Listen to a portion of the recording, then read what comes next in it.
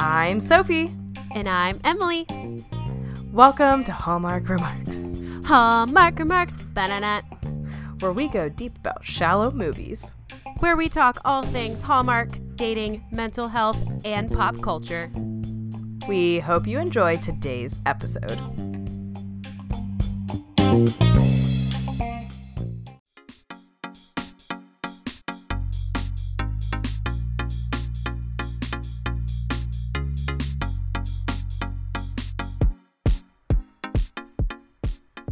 So this is love. And another week. Do you remember when the Cheetah Girls covered that? Like Disney Channel stars used to cover Disney songs, and the Cheetah Girls covered. I don't think I remember that. I thought it was. Is it "Can You Feel the Love Tonight"? Maybe because it was lions that were singing it, and that would be ironic. Oh. I don't know. Now I'm questioning everything, but I just remember all the Disney Channel stars back in the day, like they would do those cover songs. Oh yeah. Well, now I must know. Well, especially because they were like remastering all of the old movies and like digital blah blah blah blah blahs, and so they were like re-releasing them from the vault, and so they would just add in like a modern song. Oh my gosh, the vault I used to be like, what a great marketing technique, because absolutely. As a child I'd be like, Sucked me in. I'd be like, Mom, you have to get me this movie. It's gonna go back in the vault forever. And like I had to have the special edition DVD, did. And it always comes back. There was never a time that we couldn't find one of those movies. Like I don't know why we were convinced. Because the one movie that I absolutely had to have that was gonna go back into the quote unquote vault was like Sleeping Beauty. As if that was ever gonna go away. Little did we know Disney Plus was yet a distant thought in somebody's brain. Sometimes I think about that. I am a DVD junkie. Mm-hmm. Like if I'm at a like discount DVD bin, I'm like skimming through diving in. Literally just saw High School Musical 3 was like 95 cents, which the disrespect. Honestly. But I was like, ooh, almost bought it. Right. I absolutely love those. But they're always like usually the most obscure movies that I've like never heard of in my life. But I am on the hunt personally for Howl's Moving Castle because I think it's on HBO, but I canceled my subscription. And so like I really want that DVD, and all the ones I keep finding, I guess they're special edition or whatever, but they're like $30 for a Blu-ray. Ugh. And I'm like, excuse me. That's just offensive. Like I could just pay for the HBO subscription if I was going to do that, but I want to have the hard copy sometimes. Yeah. Well, and that's my thing is like, I remember Netflix used to have everything essentially, and then they slowly started not. Yeah. You know, they would switch, and here's what they would do in the beginning, for those who don't remember, the beginning of streaming service, because obviously mailing option. The mailing option, yeah. Wow. I know, but streaming wise, they had basically everything, and at one point, and then they would rotate them. So they'd be like, oh, we're getting rid of this so we can add this back in, but then later they would add the other, and then, you know, they'd switch it out, and it would kind of keep you on your toes. Well, once I started noticing that, I was like, and so I just started getting DVDs, because I was like, I want to always be able to watch, like, my favorite movies, movies that I have, like, a hankering for, you know, whatever. And so with the streaming option with, like, Disney Plus and stuff, I have so many movies, Right. That are Disney. But I'm like, it is mind-boggling that once upon a time we did not have that. Like, I know. My brain has VCR, then 0.2 seconds, and then streaming services. Yeah. Like, that's my memory. Yeah. Is really old school, had to rewind it to on my individual thing, my TV in my pocket at any point that I want. Please be kind, rewind. Like... I know. Oh my gosh. And that's what we watched a VeggieTale, like the toy that saved Christmas. Yeah. When we were home, and it's like Roger's favorite, and he was like, "Oh, we should watch that." And Haley hadn't watched any like VeggieTales before. Oh my gosh. And so Roger's like dancing to the VCR, and he was like, "Please be kind, rewind." Wait, do you have a favorite VeggieTales song? The say boo. I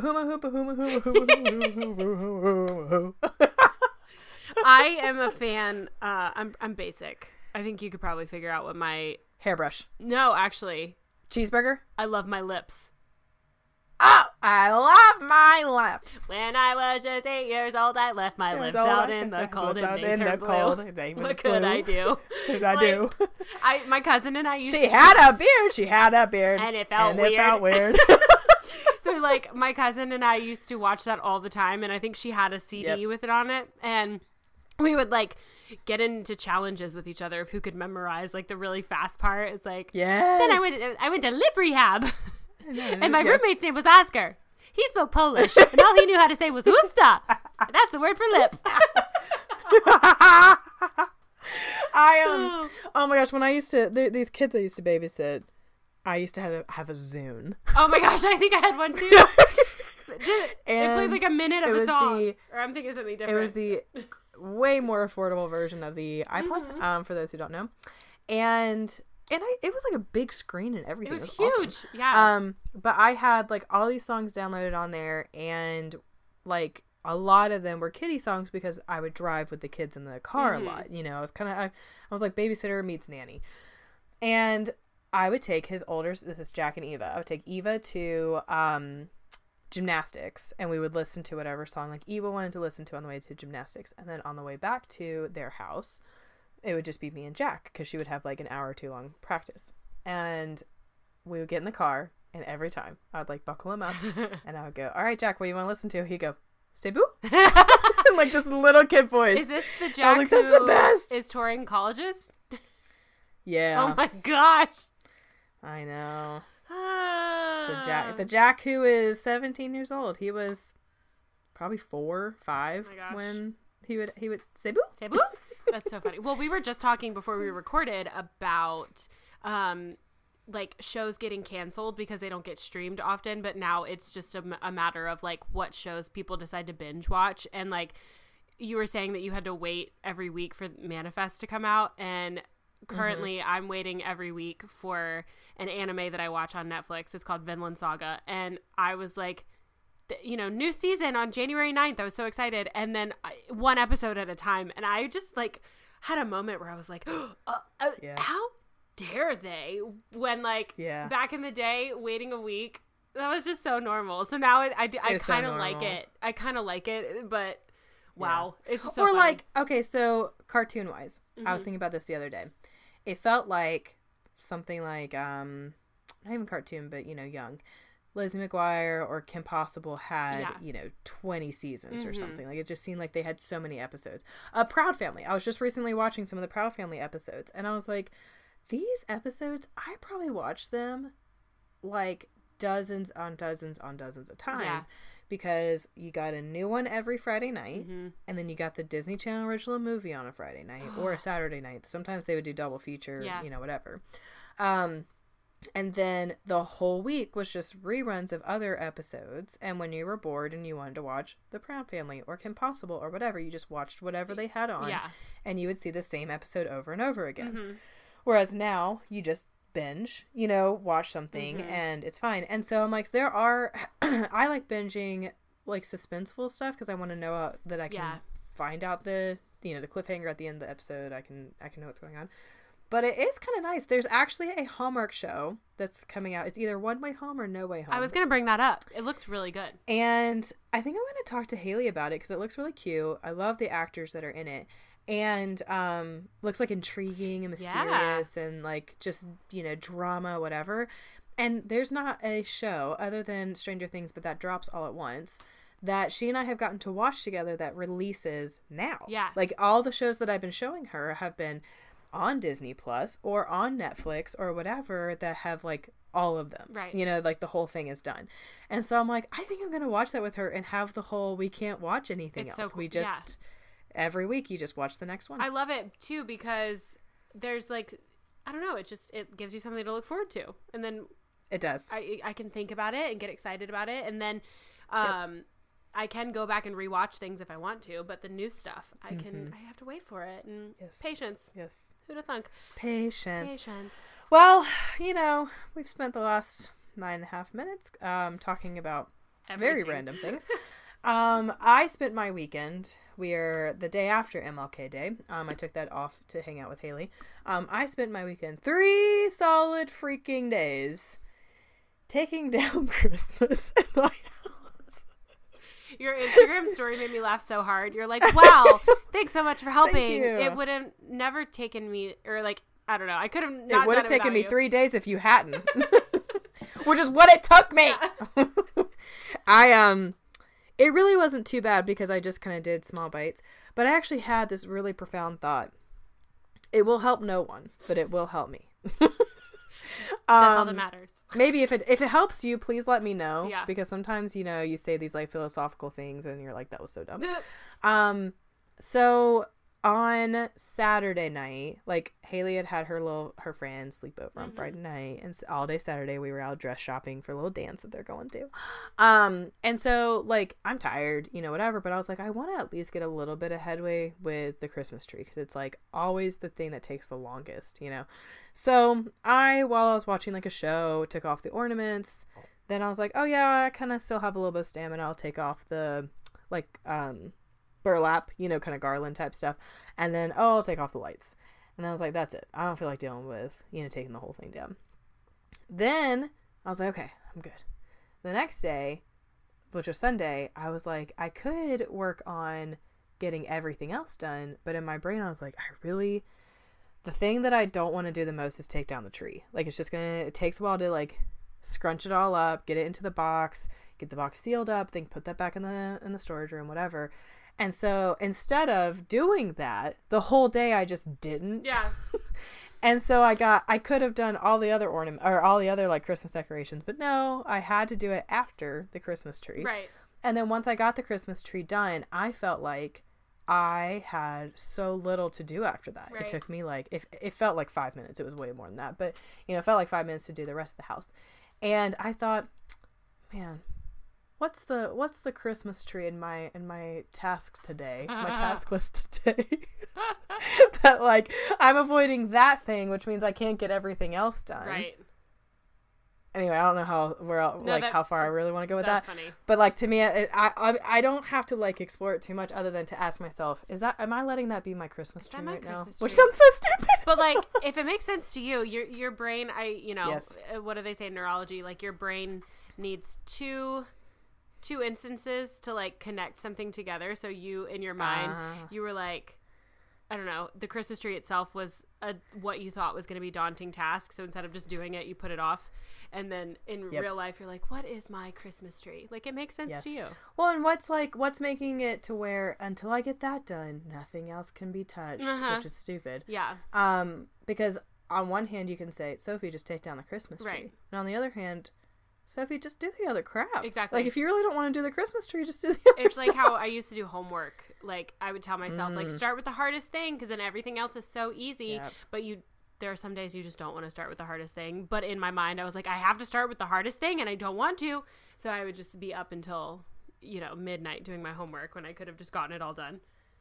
Sometimes we have to work around our Christmas tree, and sometimes we have to take it down. And that's the question. What is my Christmas tree, and am I letting it hold me back? Yeah. Or do I need to just suck it up, Buttercup, and put it up? That rhymed, and I'm so proud of you. Suck it up, Buttercup, and put it up. It didn't rhyme. It was the same word. Suck it up, Buttercup. Put it up. Well, it's like it got... No, you're right. It's fine. It flowed. It slipped off the tongue. It's probably a poetry rhythm in there somewhere. But I didn't have that exciting of a weekend because, to be perfectly honest, what day is today? Tuesday? I say that every single week. But I did a lot of deep cleaning. Which, by the way, for our listeners, we record every single Tuesday. Yeah. So every single time that she asks what day it is, I never know what day it is. It will be a Tuesday. This is her anchor for the week. Is us. Yes, truly. And she still doesn't. It's my one consistent thing for the past almost 3 months. But I 3 years ago. Well, that I did a lot of deep cleaning this weekend. Like pulled my oven top up. Yes. And like took the burners out and like cleaned all of it. Munchie was a great help. Munching. Literally, I'm like, sir, what am I going to do with you? Because I was like, good thing this is obviously not hot.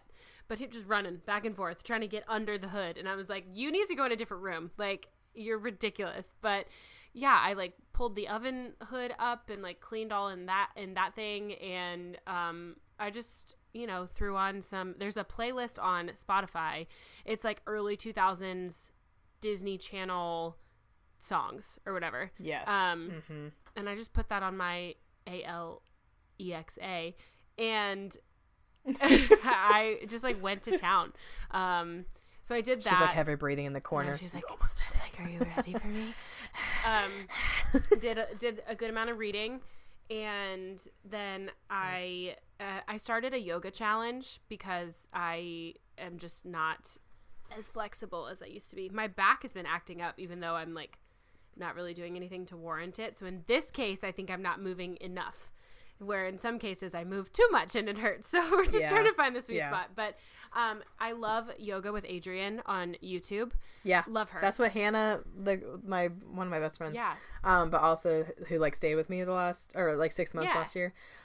Every day in a month she did, I think she might have done it for 2 months, but she did yoga, and she always did yoga with Adriene. And so she Yoga with Adriene, it's all free, and she always comes out with different month-long challenges, and I've done one before, absolutely loved it, and so I'm doing her newest one that actually just came out the 1st of this month, and I did my second one today, so obviously a little bit late, but you can print out the worksheets on her website and cross each day off, and each day on the calendar it has the time amount of like how long the workout actually is, so you can kind of plan accordingly. But the longest one is literally 30 minutes, and getting into the habit of stretching and moving in a way that is a little bit more structured than what I normally do is going to be super helpful, I think. So I started that. Yeah. And I have my little diffuser set up and my yoga mat, and it's in a room in the house that like I can just shut the door and my cat won't try and attack me when I'm trying to like, you know, he tries to go after my hoodie strings when I do anything. So it was great. That was my Huga thing that I did. Oh, yeah. I forgot about that. So we texted each other once this past week. But I do actually feel like I've just been really proud of myself, to be honest with you, because I am very focused right now on build. Like, that's my word of the year is build. Yeah. I have my little card. So cute. That my friend wrote the word build for me because I have terrible handwriting. And I'm really wanting to build like a solid foundation of habits. And I thought about it this week. I was talking to two friends, former roommates of mine, Tabitha and Jen. Tabitha got a sourdough starter from a friend of hers and was super overwhelmed by it. She's got a kid. She's like, I'm at max capacity for brain power right now. And was like, I have to feed it every day or else it does this and, you know, whatever. And then you got Jen, who last year specifically said, I kind of want a hobby. This will be my hobby. Has mastered sourdough, you know, and just really has like basically made her own recipes. That's you know, so like cool. Just really enjoys it. And we talked about how I was like, hey, I can't do sourdough because it's still gluten. Now I'm sure there's like gluten-free sourdough stuff out there, but that's not my point. My point was I could dive into that, figure that out, explore it, but I really want to focus on gardening. And I said the words, there's so much about it that's default now, and so I just want to build on that. And I was like, oh, that's what I want with my habits. Yeah. Like, I just want it to be default. I get up, I walk down to the gym at my lunch hour, I do whatever workout I'm going to do. The walking down there, the getting ready, that part is default. Right now, it's the worst part. It's the hardest part. It is, yeah. And so I'm like, I'm just really proud of myself because this week I feel like my like present and in the moment stuff was like sitting with myself and going, okay, what matters most to me today? Because I have a to-do list of 50 things. And it was always the four habits that I'm working on right now. We're always at the top of the list. Yeah, that's awesome. And I just did them. Yeah. I've started to notice some things that have just become second nature, but my goal is to, once they become second nature, I still want to be aware of like how I'm feeling when I do them and still noticing that they make me feel good, like specifically with like morning and nighttime routine things. And those are small, it's a lot of small things that build up a routine. And so I want to still make sure that, you know, overall, when I'm doing these routines, I can still, you know, be present in each of the small steps and be like, oh, I love how this feels, or what, you know, whatever, and not just do it to get it done in that way, or do it kind of on autopilot. So, you know, that might not be every single case. Like last night I stayed up way too late reading, and then I just went to bed. There was no skincare and, you know, like diffuser and all this stuff, but I am not worried about not doing that tonight because I feel better when I do it. So I love that. Sometimes you need to not have it to go, wait a minute. Yeah. That's my game changer. And I love it. I love it when it does feel like it's making a difference and not just that I'm trudging through it too. So yeah, I love that. And I start training for my new job soon. It's all online stuff for a couple of weeks. And then we do virtual training with like everybody, all of us together, starting February 1st. So I'll get to see my coworkers via Zoom on February 1st. Yay. You can judge them on here for them to hear later. Totally. Just kidding. Totally. But I'm excited. It's a lot different than what I'm used to. So it'll be a good refresher as far as anatomy, physiology, nutrition, all that. But then the actual fitness studio is a lot different of a fitness studio that I'm used to. So it'll be a challenge in a good way, for sure. Yeah. Well, I'm excited for you. Keep us posted on how that's going, and you know, crush it. Just crush it. I will. Like, kick ever-loving booty. Don't take names and don't take any crap. Yeah, that's what I have to say about that. That's my motto. I'm writing it down. Taking names, not crap. Not crap. Taking names, not crap. Sophie Payne, Emily Grubbs. Like, I'm quoting you. Hallmark remark at Hallmark Remarks _pod. What movie are we talking about? Sophie? I know. Okay, so we're gonna try something different tonight for you guys, and if we like it, we can't even promise that we'll keep doing it. So this is true. You know, we'll see. Hope you like it. But I told Emily before this episode, I said, well, I think that our conversations are so good, but I also think we're so squirrely about the actual plot line and like what happens that no one who listens to it will know what the crap the movie was about. Yeah. So anywho, we are watching a 6-movie series. And I'm actually really excited about them. Yeah. After this movie, I'm like, wow, these are gonna be cool. Yeah. The whole series is called like the Wedding Veil series. The first movie is called The Wedding Veil. And essentially we're going to see the first 3 movies are going to be the 3 female leads and their love interests and their love stories. And then the 3, and those came out last year in 2022. And then there's 3 movies coming out this month in January of 2023 that are kind of the sequel to each of those girls' love stories. Mm-hmm. So really cool. I like that. I've actually kind of mentioned in a few of these episodes, probably in the last 6 months, that I would actually like a like sequel, you know, to a movie that we've reviewed. Yeah. Because I think there's like potential, and would like to see like where they're at now and like that kind of stuff. Mm-hmm. So I hope that these go well, that people really receive them well, because I would love to see. There's certain actors that I enjoy watching together. Like I think their dynamic is good, and I'm like, I kind of want to see you guys in more movies together. So anywho, here's what we're doing different. I am going to kind of scroll through a synopsis run through that I've written, and we'll discuss as we go. So this is The Wedding Veil. We open up to Avery, who is played by Lacey Chabert, gazing longingly at a wedding that's happening in her hotel. We find out that she loves weddings. It gave me very much like 27 Dresses vibes. Oh, yeah. Because her mom was a wedding planner and she was around them a lot as a kid. She's on an annual, I think, trip with her old college roommates, Emma and Tracy. So Emma and Tracy are going to be who we see in the next couple of movies. To scour San Francisco's antique scene. While shopping, they stumble upon this wedding veil.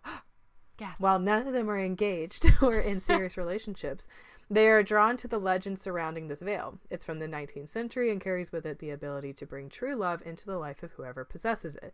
The store owner confessed to it being in her family and working for all who had possessed it. Avery, being the romantic, decided to buy it, but not before Emma and Tracy stepped in and said they'd all buy it. So cute. And very Sisterhood of the Traveling Pants.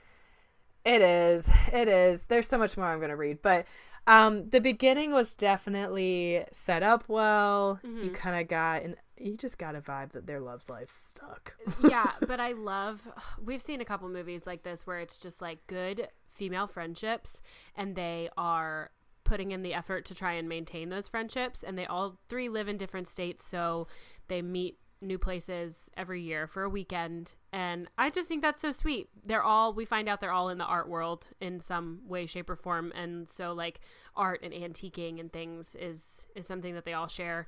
I'm pretty sure they all like majored in some type of art in college, I think. I don't know. Yeah, something. Or I think it was like, because they lived in this apparently old dilapidated house together, and so it makes me think that they probably met each other through whatever program they were in and then decided to live together. Yeah, so I thought that was so sweet, and I thought the acting was really natural. All three of them are very experienced actresses. Seasoned, like they've been in things, they know what they're doing, and I think they all just like played great friends with great chemistry together.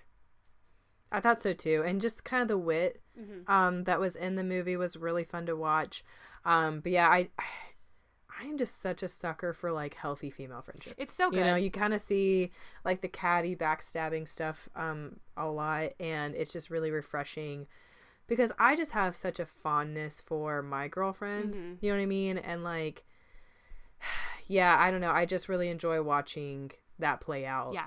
Well, yeah, you know, and just they have each other's backs, and I don't know what happens in the sequels exactly, but the commercials for them played during this movie, and it seems like some of them are going through some really hard stuff, and they're just there for each other. So I'm looking forward to seeing even more, you know, of their friendship. What do you think about the veil itself? I thought it was really pretty. I'm a sucker for lace. Yeah. I don't know if I thought it was like this amazingly magical thing. Yeah. Like for her to be like, wow, that's a really beautiful veil. I'm like, there's like 4 around it. Why was that specifically what caught your eye? So that part I was like, meh. It's funny when like, I mean, I figure most girls growing up thinking about like, what is my wedding dress gonna look like, you know, to a certain age. But I've never been like, what is my wedding veil gonna look like? So when I see veils by themselves, I don't think any veil is cute until I see it with a dress usually. So I was like, yeah, I guess that's a pretty veil. Because it just looks like a massive doily. Right, right. And she was like, it's all handmade, and there was this like little heart sewn into the side. I love stuff like that where it's like little kind of special personal touches in there. So they find a heart that was literally sewn into the side of the veil, and then on the inside we see like an embroidered A. And so they were like, Avery, it's meant for you. It's like totally yours. And I was like, that's sweet, because whatever the history is, that is. It's just a sweet little thing. Yeah. Well, and even like we know kind of where the movie's going. They don't, like the characters don't. Yeah. So they were just having a fun shopping day. Like, oh, Avery, it's got an A, right? It's just for you. It's like so and cute. It's like, okay, yeah. But yeah, I don't know. The only thing I can say about as a girl, I thought about I wanted a wedding veil that like went in front of your face, but was so thick that nobody could see your face, and I had this dramatic reveal where I was like, "It's me!" Like, ta-da! Ta-da! I'm beautiful. I love that so much. Oh my gosh, because I can't explain to you what the inspiration for that was. Yeah, I just feel like, I mean, to a certain extent, that's like the dramatic effect. You're like, I don't want you to see me. I just want you to. I want to be this big marshmallow, exactly. And then all of a sudden you're like, "Here I am." Can't change your mind. I just want to be Tool. Yeah, just walking down the aisle, like knocking into people. It's Blush and Bashful, Mama.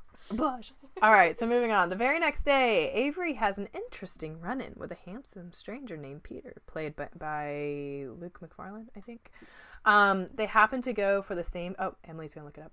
They happen to go for the same cab, and then like he gives it up to her because chivalry isn't dead. And then they get into separate cabs, and then they happen to arrive at the same art museum.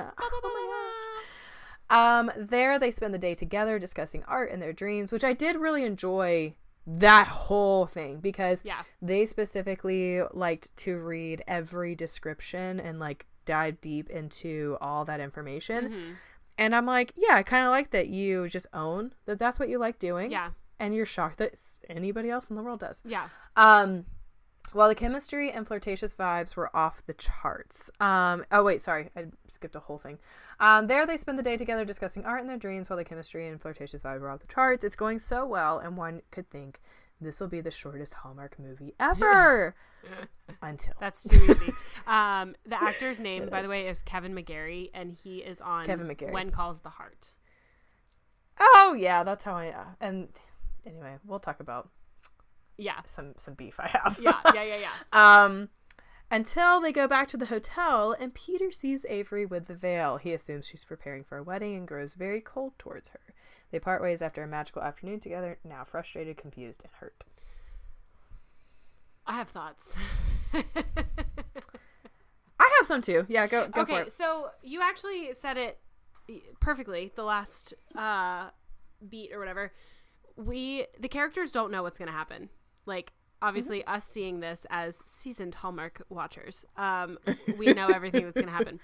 And we can go one of two ways with this. I can, like, analyze it, or I could just sit and watch it and accept it for what it is.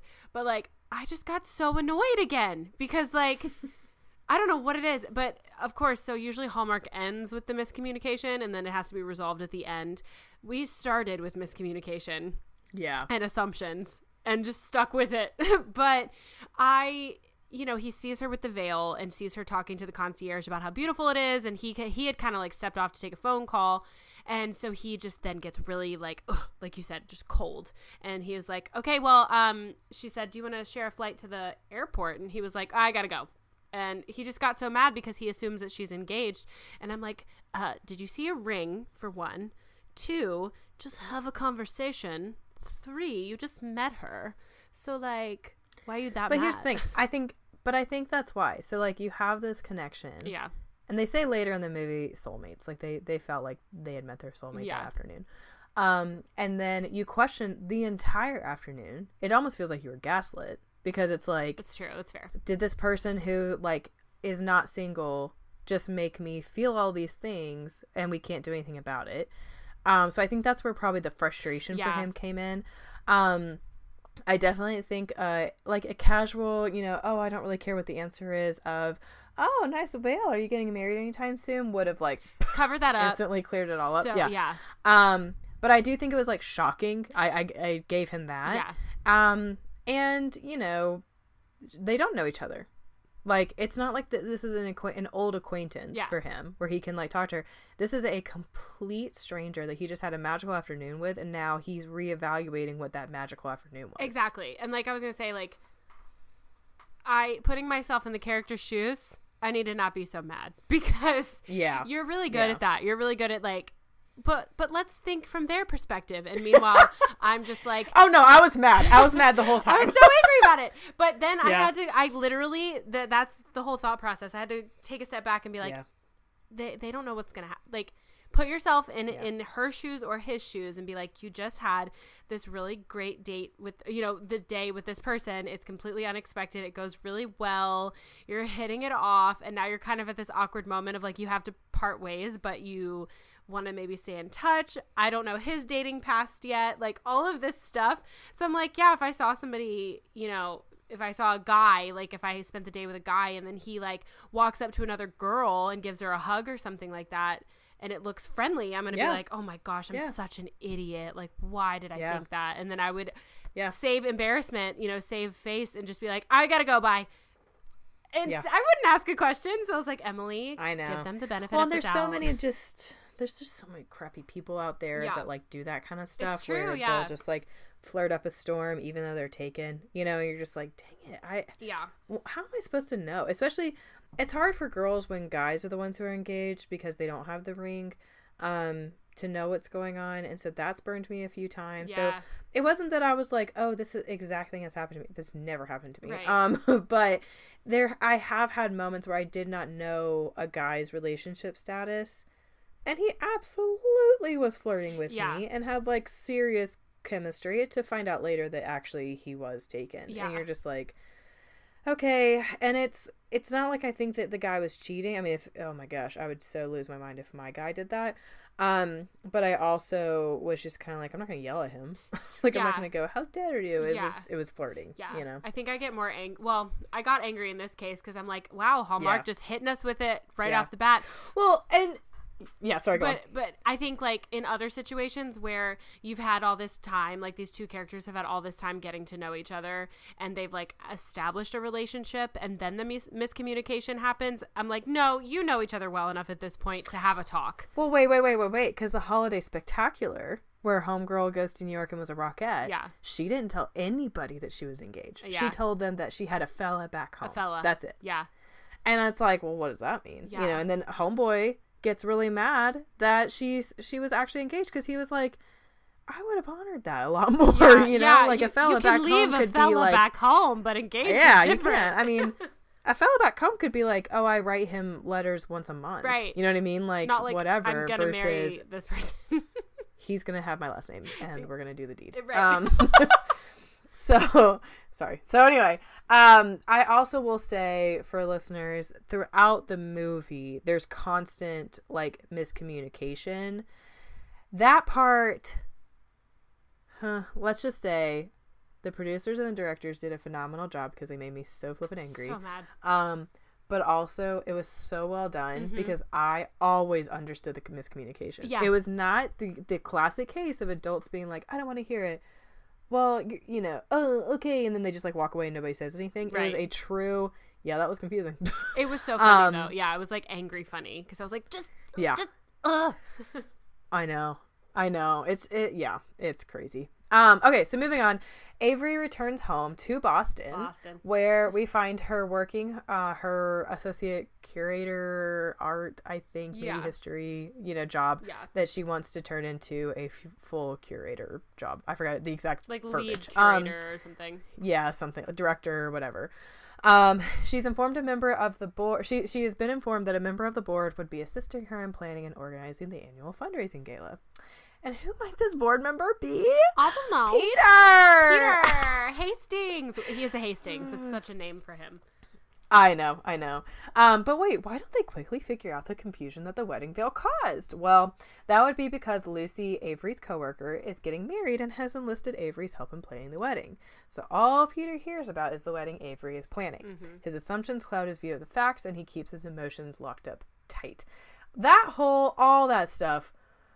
Gosh, they did such a good job. They of it. Really did. I mean, every turn, I sat there and went, just enough was left out that both parties are clueless. And it was just awesome. I was so impressed. It was a perfect example of like, what are you talking about? What are you talking about? Are we talking about the same thing? Because we're not. The situation that sticks out to me in my head the most is when Avery and Lucy, is that her name? Yeah. Uh-huh. That actress looks familiar too. I think she's been in a lot of stuff. But they are cake tasting, and they are cake tasting at the museum. Like, it looks like they have a garden, and they're outside cake tasting, and there's like a random third plate full of all the cake bits. And Peter walks up, and he was like, oh, what's happening here? And Avery answers, it's like, oh, we're cake tasting for the wedding. And he goes, well, like, shouldn't the groom be here? And Avery answers and says, oh, he's out of town. But so again, and Lucy's sitting right there tasting cake, but her left hand is on her lap, and she's eating with her right hand, so you can't see anything. And then Lucy was also answering questions like how long have they how long, something when's about like how many years, when's the wedding, how many years, and whatever.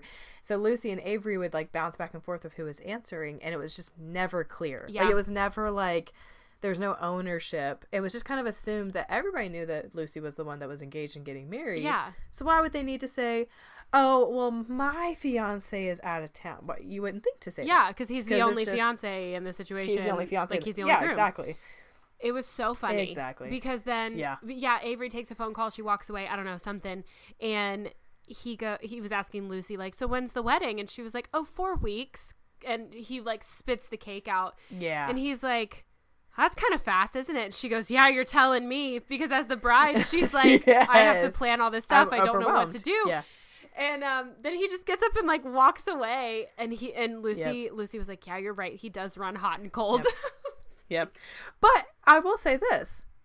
I was really impressed with his character because, like, character as in, like, his ethics. Yeah. because I kept thinking he never crossed a line. Mm-hmm. Like, he wanted to, and there were a couple of, like, the elbow making outs, moments. But I kept thinking, as much as he liked her, the reality kept hitting him, and that's when we would see him pull back. And understandably, Avery was frustrated because she's like, yeah, you run hot and cold. It's really frustrating. I don't understand, whatever. But I was like, but that was his character. Yeah. Like, that was his character shining through. Every time he pulled back, he was reminding himself, she is taken. Mm-hmm. Like, my integrity won't allow me to cross that line. And I was like, that's a thing. It wasn't highlighted. I wish it had been, and maybe it didn't need to be because it was just there. Yeah. But I was like, this is a good dude, and he was struggling, and I think too I think he questioned her character a lot. Yeah. Understandably, because he was like, she's flirting with me, right? And like he was like philanthropist, basically. Like, he ran his father's company. His father had passed, and he was running the family company, but he was on the board of this museum. So the fact that they were working together, I feel like he was still higher, like essentially higher up than she was, because she was trying to get this promotion to like lead curator, head curator, but he was on the board of the museum. And so if she ever brought anything before the board, he was there to, be part of the decision making process. So it was an awkward situation for her, not only because it was like new and she was like, why are you so weird?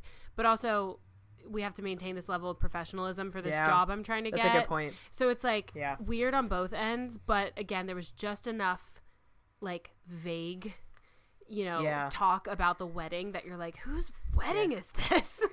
It's almost like the only solution would have been a mutual friend for the two of them, and they didn't have that. And so you were left with just this confusion, and honestly, I don't think it was any one person's fault. It just was. Okay, so I want to talk about this next thing. So let me read this part, and then we can, because it's so funny to me.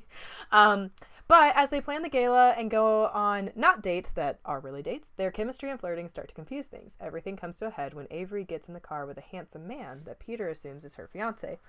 Everything comes to light at Lucy's wedding when we discover, which I do appreciate the fact that Lucy's wedding was only a month away, because then you could understand how the timeline worked. It all fits and works and isn't crazy.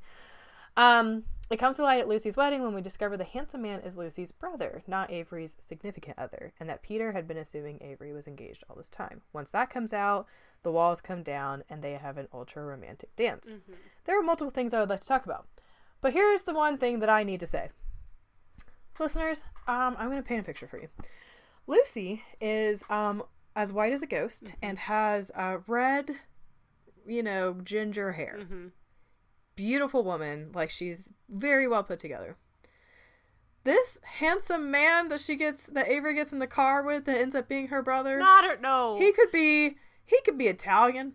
Yeah. He could be Hispanic. A little bit Middle Eastern. He has beautiful tan olive skin, dark jet black hair. Half brother, maybe. He's a handsome man. I was telling Haley about this, and I told her that part, and she goes, I mean, they might be adopted. I was like, that's the only explanation. So I was like, what the heck? What in the casting garbage was that? Yeah, I was like, cousin, maybe. Right. Like, or like gay best friend. Yeah. Like, he was helping Avery hire the wedding DJ. So like, yeah. Who was lame, by the way. Yeah, but it's her favorite DJ, and he had like a switchboard that had 3 knobs on it, and he was like bobbing his head to a slow dance. I've seen that's pretty accurate, to be perfectly honest. I'm trying to look on so Fiona Vroom, Vroom, plays Lucy, and I'm looking at her IMDb right now because she looks so familiar. But I thought that was so funny too, because it was like, I thought that was her fiance, that he had come back from out of town, and Avery, the wedding planner, was going with the groom to hire the DJ. Same. And I was like, oh yeah, that makes total sense. But nope. Oh, she was in 3 Wise Men and a Baby. She played Susie. Oh, was that the girlfriend to the guy who was like always paranoid and didn't want to leave the house? I think the right. Or he was like, no, he was the pet therapist, and she had the pet, and she was like hitting on him. Oh yeah. I was scrolling through that, but anyway, I'll stop getting distracted. Yeah. She looks like another girl that I was thinking about, but yeah, like beautiful, very ivory, pale skin, red hair, gorgeous green eyes, and then this like tall, dark, and handsome. I was like, that should have been her fiance. That's what I was thinking. Her fiance was kind of lame looking too. I was like, that little geek. He was like a golden retriever. He was like, he kind of was. Yeah. Okay, so we're at the wedding, at Lucy's wedding, and Peter brings this girl. Yeah. And Avery doesn't know who the girl is, and she's like, I mean, they look fine together. I guess this isn't anything. And then she's off to the side. And Peter sees her off with what we know now as Lucy's brother, but at that point, us viewers and Peter didn't know who he was. And so they're both thinking that they brought +1s. It's not going to be anything. Well, I'll give him this. Peter kind of sucks it up, walks over, and he was like, hey, where's the lucky guy? I'd like to meet him, And I'm like, dude, once again, your character freaking rocks. Right, like, right. You are a stand-up guy. And she was like, what? What are you talking about? And that whole exchange was the beat, like they were on beat with each other. The timing was so perfect. Their facial expressions were solid. Yeah. I actually sat there and went, I love when I get to just escape. And I'm like, wow, I'm watching you both be confused. Yeah. I'm not thinking about how you as actors actually know the truth. And it comes out, whatever. And then they share that, like I described it as ultra romantic dance, but it was like Hallmark steamy. It was. There was a lot of eye contact. I love She laid her head on his chest. Oh my gosh. Also, Lacey Chabert is just so small. She's just a tiny person. She is. Like, she wears these big heels all throughout the movie. And, like, granted, I think he's, like, 6'3". But she's just a very small person. And so, like, the prolonged eye contact, I was like, girl, you're going to have to, like, crack your neck when you're done. She's, like, looking guess you're a chiropractor. Straight up. But I love that then in the background we find out that his +1 is his cousin. And then the cousin starts dancing with Lucy's brother, and so he was like, I think my date's dancing with your fiance over there, like as a joke. And it just kept continuing, like, oh well, my cousin's dating your fiance now, so that's kind of weird. And I thought that was so funny that they poked fun at their confusion the whole time. It was so funny. I really loved the witty banter that they had. Because it wasn't putting each other down kind of banter. Sometimes it was, but it really wasn't, like, inappropriate. It was so playful. It was so, I don't know, punchy. Yeah. I just very much was like, wow, I really enjoy watching this. And I would enjoy hanging out with that couple. Yeah. I felt like they weren't so in love. And it wasn't so serious. That you wanted to vomit. Yeah. Yeah. And then also they weren't like degrading each other every step of the way because of no reason, and you were just like, ugh. Yeah. So I really enjoyed that part. But to end it, there's several things, and we will give a spoiler alert because I think the ending was actually a really cool thing. Yeah. I think you know what I'm talking about. So anyway, while there is some drama at the gala, everything quickly gets cleaned up when Avery stands up for herself, because I wanted to point that out. She does stand up for herself and speaks the truth. And Peter chooses to lay aside his fear and his pride. They tell each other they love each other, and 8 months later they get married. And Avery wears the veil. Yep. Dun, dun, dun. It was dun, dun, dun. I'm so happy that we did get wedding footage, which, like, obviously we would, but I was not familiar with this movie as much before we started talking about reviewing it. Because I just, like, had never really seen the previews for it. So I was like, obviously we're gonna see a wedding, but what's gonna happen? Like, how, because then her friends, like, throughout the movie, she's still FaceTiming her 2 other friends, and we get to see little clips of them in their own cities and, like, through FaceTime and Zoom and whatever. So in the end, all 3 of the girls are back together again for the wedding, and it kind of sets up the next movie pretty nicely with, we know which friend is going to end up with the veil next and kind of all that. We get enough information about the friends' like romantic situations to see how the next movies might get set up. So that was really cute. And the veil with her wedding dress was beautiful. It really. So I actually hated her wedding dress. You did? And it's because I don't like the dropped hemline. Or like not hemline, but the, you know what I'm talking about? What is that called? It's almost like a mermaid style. Yeah, but it's not because it doesn't do the slender all the way down to like your knees part. Yeah. It's like right at her butt is the waistline. Yeah. And you're like, so I just didn't like that. She is, I actually the whole time thought, you can do no wrong with your outfits because looks so cute. Whoever, either she knows how to dress herself and informs the stylist, or the stylist just knows because she is wearing similar color schemes in almost every movie, but she looks like all of her outfits just look so different. Yeah. And I love it. Yeah. But she, like, all of her styles, she's so cute. And then that wedding dress, I was like, ugh. Yeah, I feel like it was a lot for her. Like I just said, she's a very small person. The dress itself was a lot, I think, for her. And because she is a little bit shorter, if you, like, having such a drop waist like that, it's going to make your legs, I feel like, look so much shorter than they are. I don't know. But I think everything up until that point, like you said, had a great silhouette for her. But then the dress itself objectively was beautiful. But on her, I was like, where are you? Where are you under all of that? Yes. Yeah, I get what you're saying. It was not hideous. Yeah. It was just, I don't like parts of those styles. But yeah, her hairstyle, gorgeous. Her makeup, gorgeous. So beautiful. Yeah. I was like, oh my gosh. But okay, so here's spoiler land. Yeah. All right. So maybe skip ahead like 7 or 8 minutes. There is a painting, and I intentionally didn't really mention it throughout the recap. There is a painting that gets uncovered kind of towards the beginning of Avery and Peter working together for the gala, planning stuff. And through some like mishap of it was in storage and then there was some renovations, it kept getting put in like this dusty area, and it turns out it's like a relatively famous artist's painting from like the 19th century.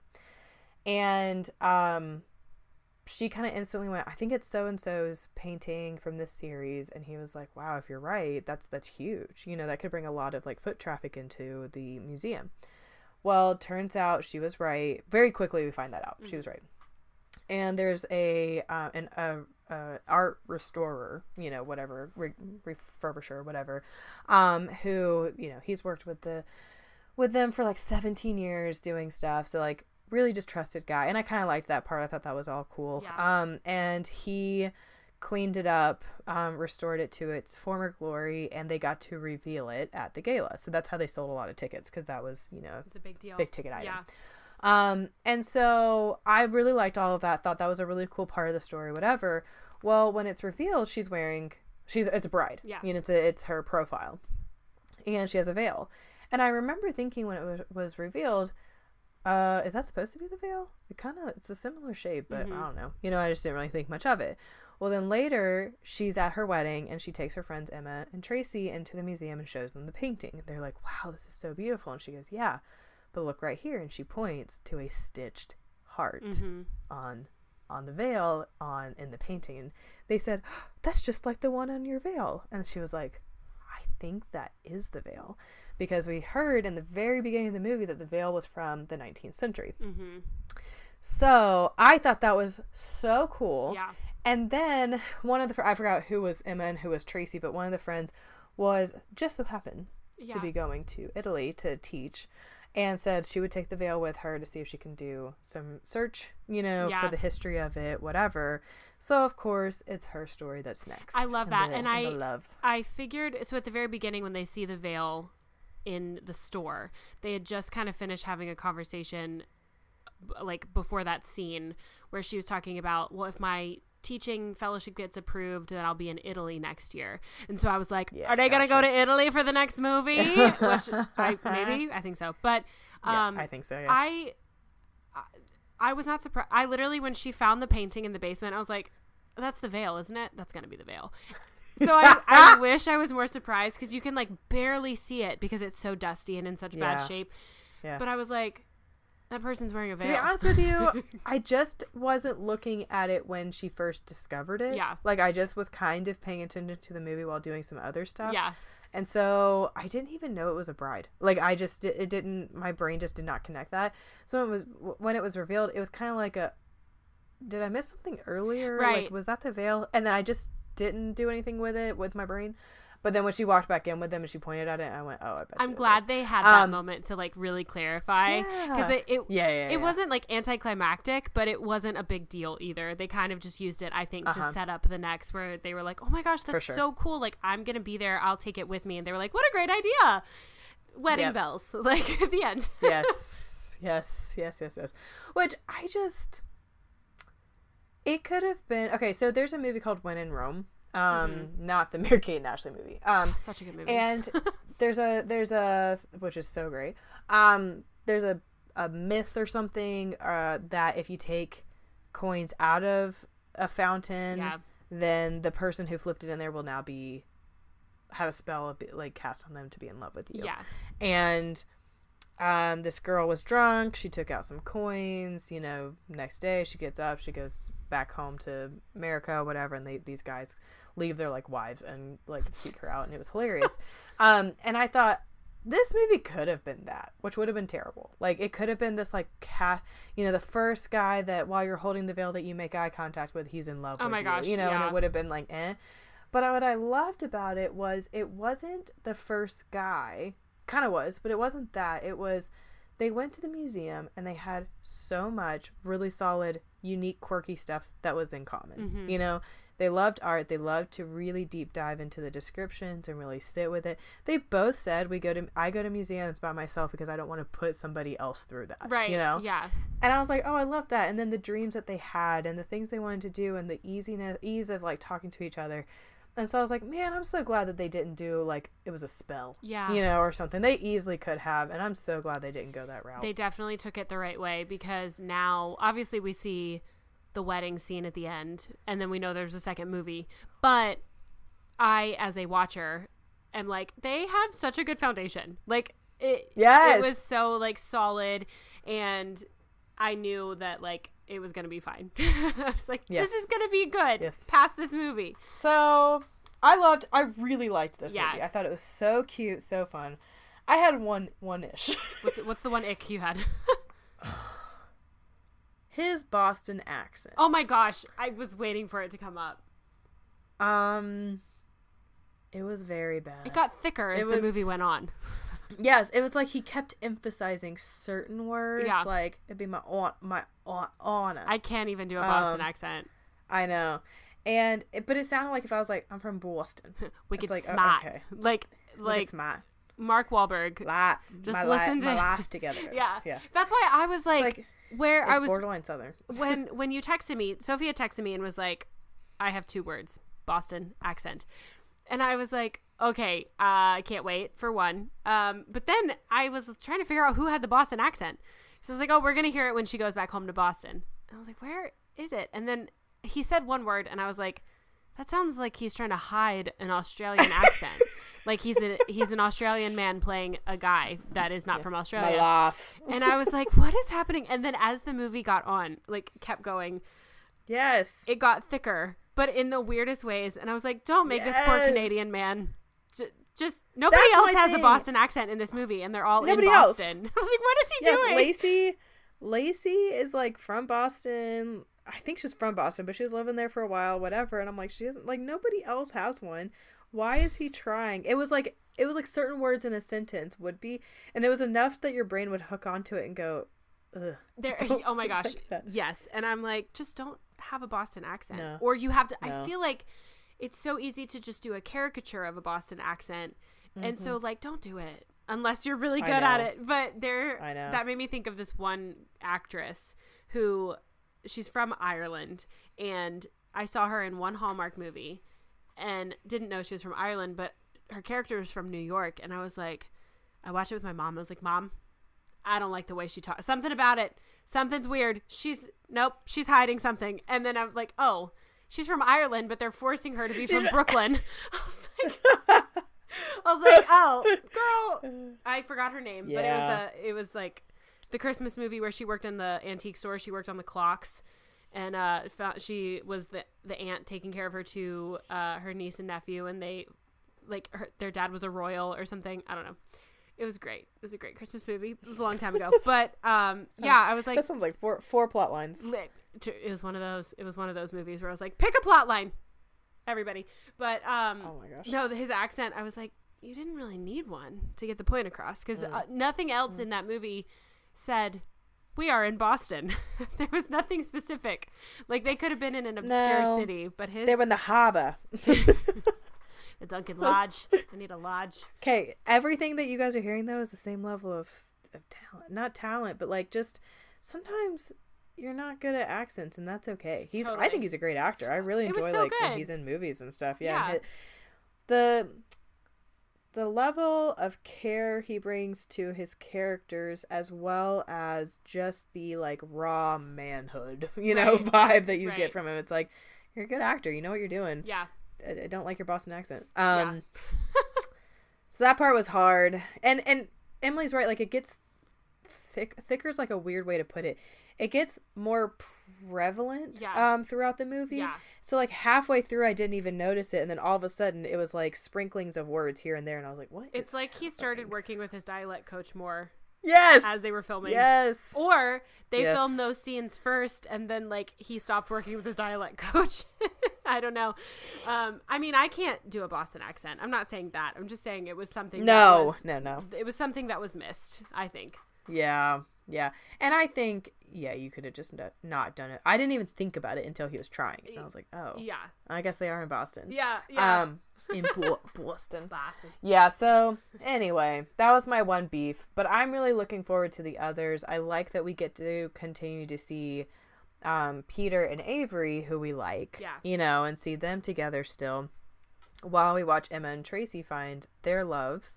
And then we get to watch as, their part 2s, essentially, are 4, 5, and 6. Yeah. So this is going to be a fun series. If you have not watched The Wedding Veil yet, it's only a year old, really well done. We highly recommend it. Probably, I'd give it like honestly an 8. I think it was pretty good. Oh yeah, I think it was really well done. And it's personally a little bit different. I love the concept of 3 women, like 3 friendships, and we know that this is going to be like a long form kind of movie series, and I'm excited about diving into their characters more and seeing what else they do and kind of like how they can keep us on our toes. So I'm excited. Yeah. Well, and we get to go to Italy, which I love. I was going to say, like, this is perfect for you. It's so perfect. So The Wedding Veil, we watched it on Friendly, as literally always, and got to see some really cool commercials. I always fast forward through the commercials, but some of them were really cool. So, we recommend Friendly. To kind of close it out, we're going to do an unpopular opinion. We haven't done one in a while. I know. Okay, so do you want... I could do one that's relatively controversial. Okay. I don't have one, so...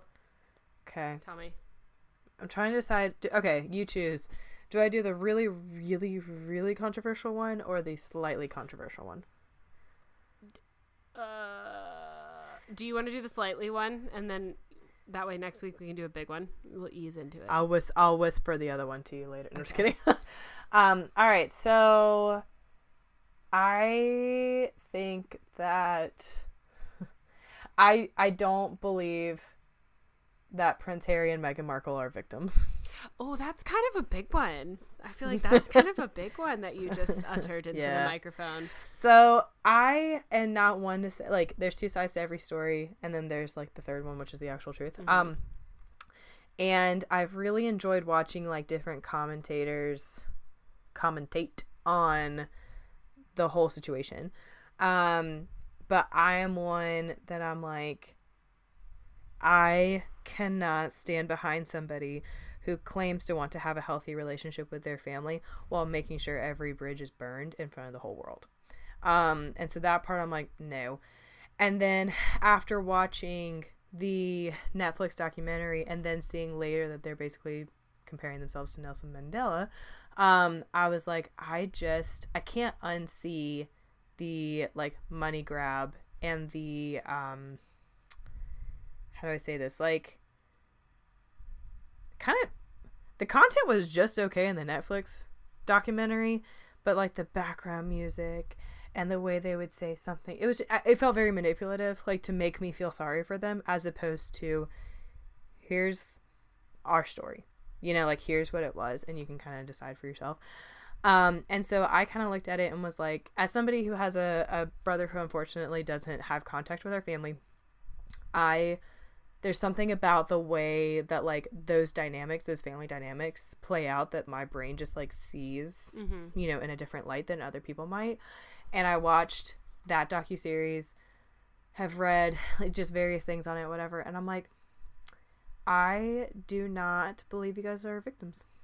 I would be the perfect person to market to join a cult because all that stuff manipulates me so easily. I watched like the first 3 episodes of the documentary and I was just like, how dare the media? I've been influenced, I will say. Have I watched the whole documentary? No. But I will say I agree with you. There are 2 sides to every story and then the third side, which is the truth. And as much as we in the United States can comprehend about what happens with like UK monarchy politics, but I'm curious about his book. I like kind of want to read it, but I don't know. I want to hear from people who've read Harry's book that just came out because I'm like, I can't relate to what it is to be royal, and I can't relate to what it's like to be a mixed woman, you know, growing up with different struggles and whatever. But also I can see the sides of like, after a while, I feel like you need to stop talking about it if you want to move on from it type thing. Yeah, it feels very much like milking that cash cow. Right. So I'm not like on the fence of, I can see both sides of like, yeah, I feel like what you went through was really traumatic, but also I feel like there comes to a point where maybe you've said what you need to say and then you just like, you have to move on to stop shoving it down our throats type thing. Yeah. Man, I'll tell you what, one thing, I would have been manipulated by like, it was set up well. Oh yeah, they did a great job. Convince you that they were right. You know? Yeah. I'm so glad you're not in a cult. I mean, but I would probably. Good thing I have a little bit more sense to me now. But like, oh my gosh, I definitely was influenced by the first 2 or 3 episodes at least of the documentary. So yeah. Well, my thing was I would have definitely been more influenced by it if I hadn't. I did a little bit of digging. I follow a few people that don't really like, you know, they're not really impressed with Meghan and Harry. And I started noticing a trend that a lot of British people disagreed with Meghan and Harry. Really? Like a lot of British people. And the popularity of the monarchy was like, I don't know, it's like in the 70 percentile of like the nation, you know, approving of them. And I was like, when was the last time anybody in America had that approval rating? Anyone. Yeah. Like any politician, anything. Right. You know what I mean? Like who? And so I was like, I'm not saying that means they're perfect. I think that there's definitely issues. And I am so not invested like some people are. Yeah. And that is okay that some people are. I'm not judging. I am owning the fact that there's just a lot that I'm going to miss because I'm not invested or I'm not as well versed on the facts. But just kind of outside looking in, gathering some information, I'm kind of like, well, I think that you guys didn't want to be in the spotlight. I think that you wanted to be in the spotlight on your own terms. I respect that. That's fine. Like, I get it. I think that you are trying to act like you were 100% the victims here when you weren't.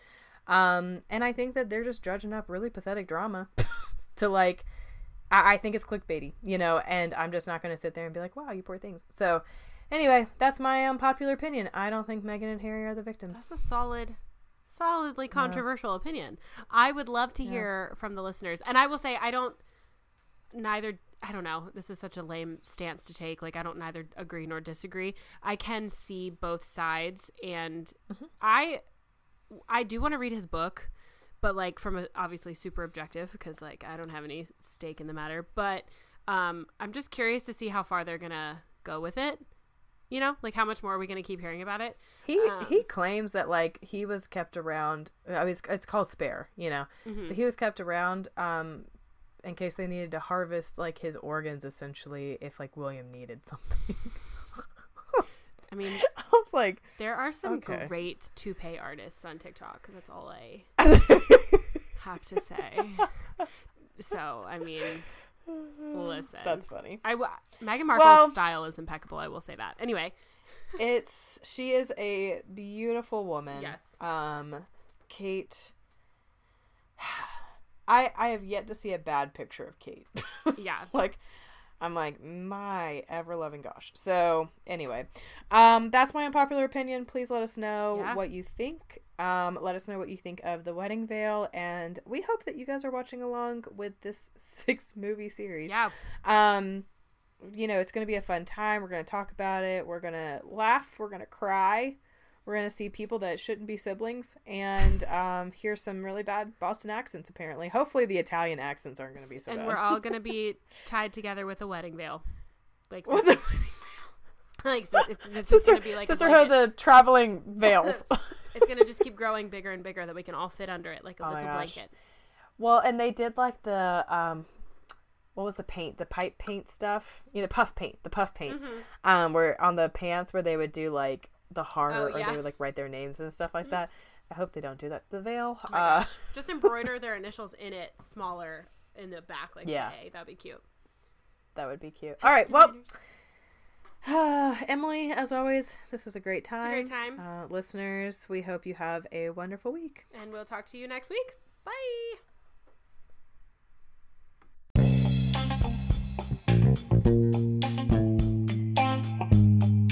Thanks again for hanging out with us here at Hallmark Remarks. If you like this episode, it would mean the world to us if you left a review so our podcast can find its way to new listeners who can join in on the fun. And while you're at it, don't forget to follow us on social media. We're on Instagram at Hallmark_RemarksPod and on Pinterest at Hallmark Remarks. That's where we'll not only post about movies we'll be reviewing, but also keep you up to date on our lives and other exciting things. And if you have movie suggestions, thoughts, or want to send us pictures of your pets, email us at hallmarkremarkspodcast@gmail.com. And, as always, never forget that Die Hard is not a Christmas movie.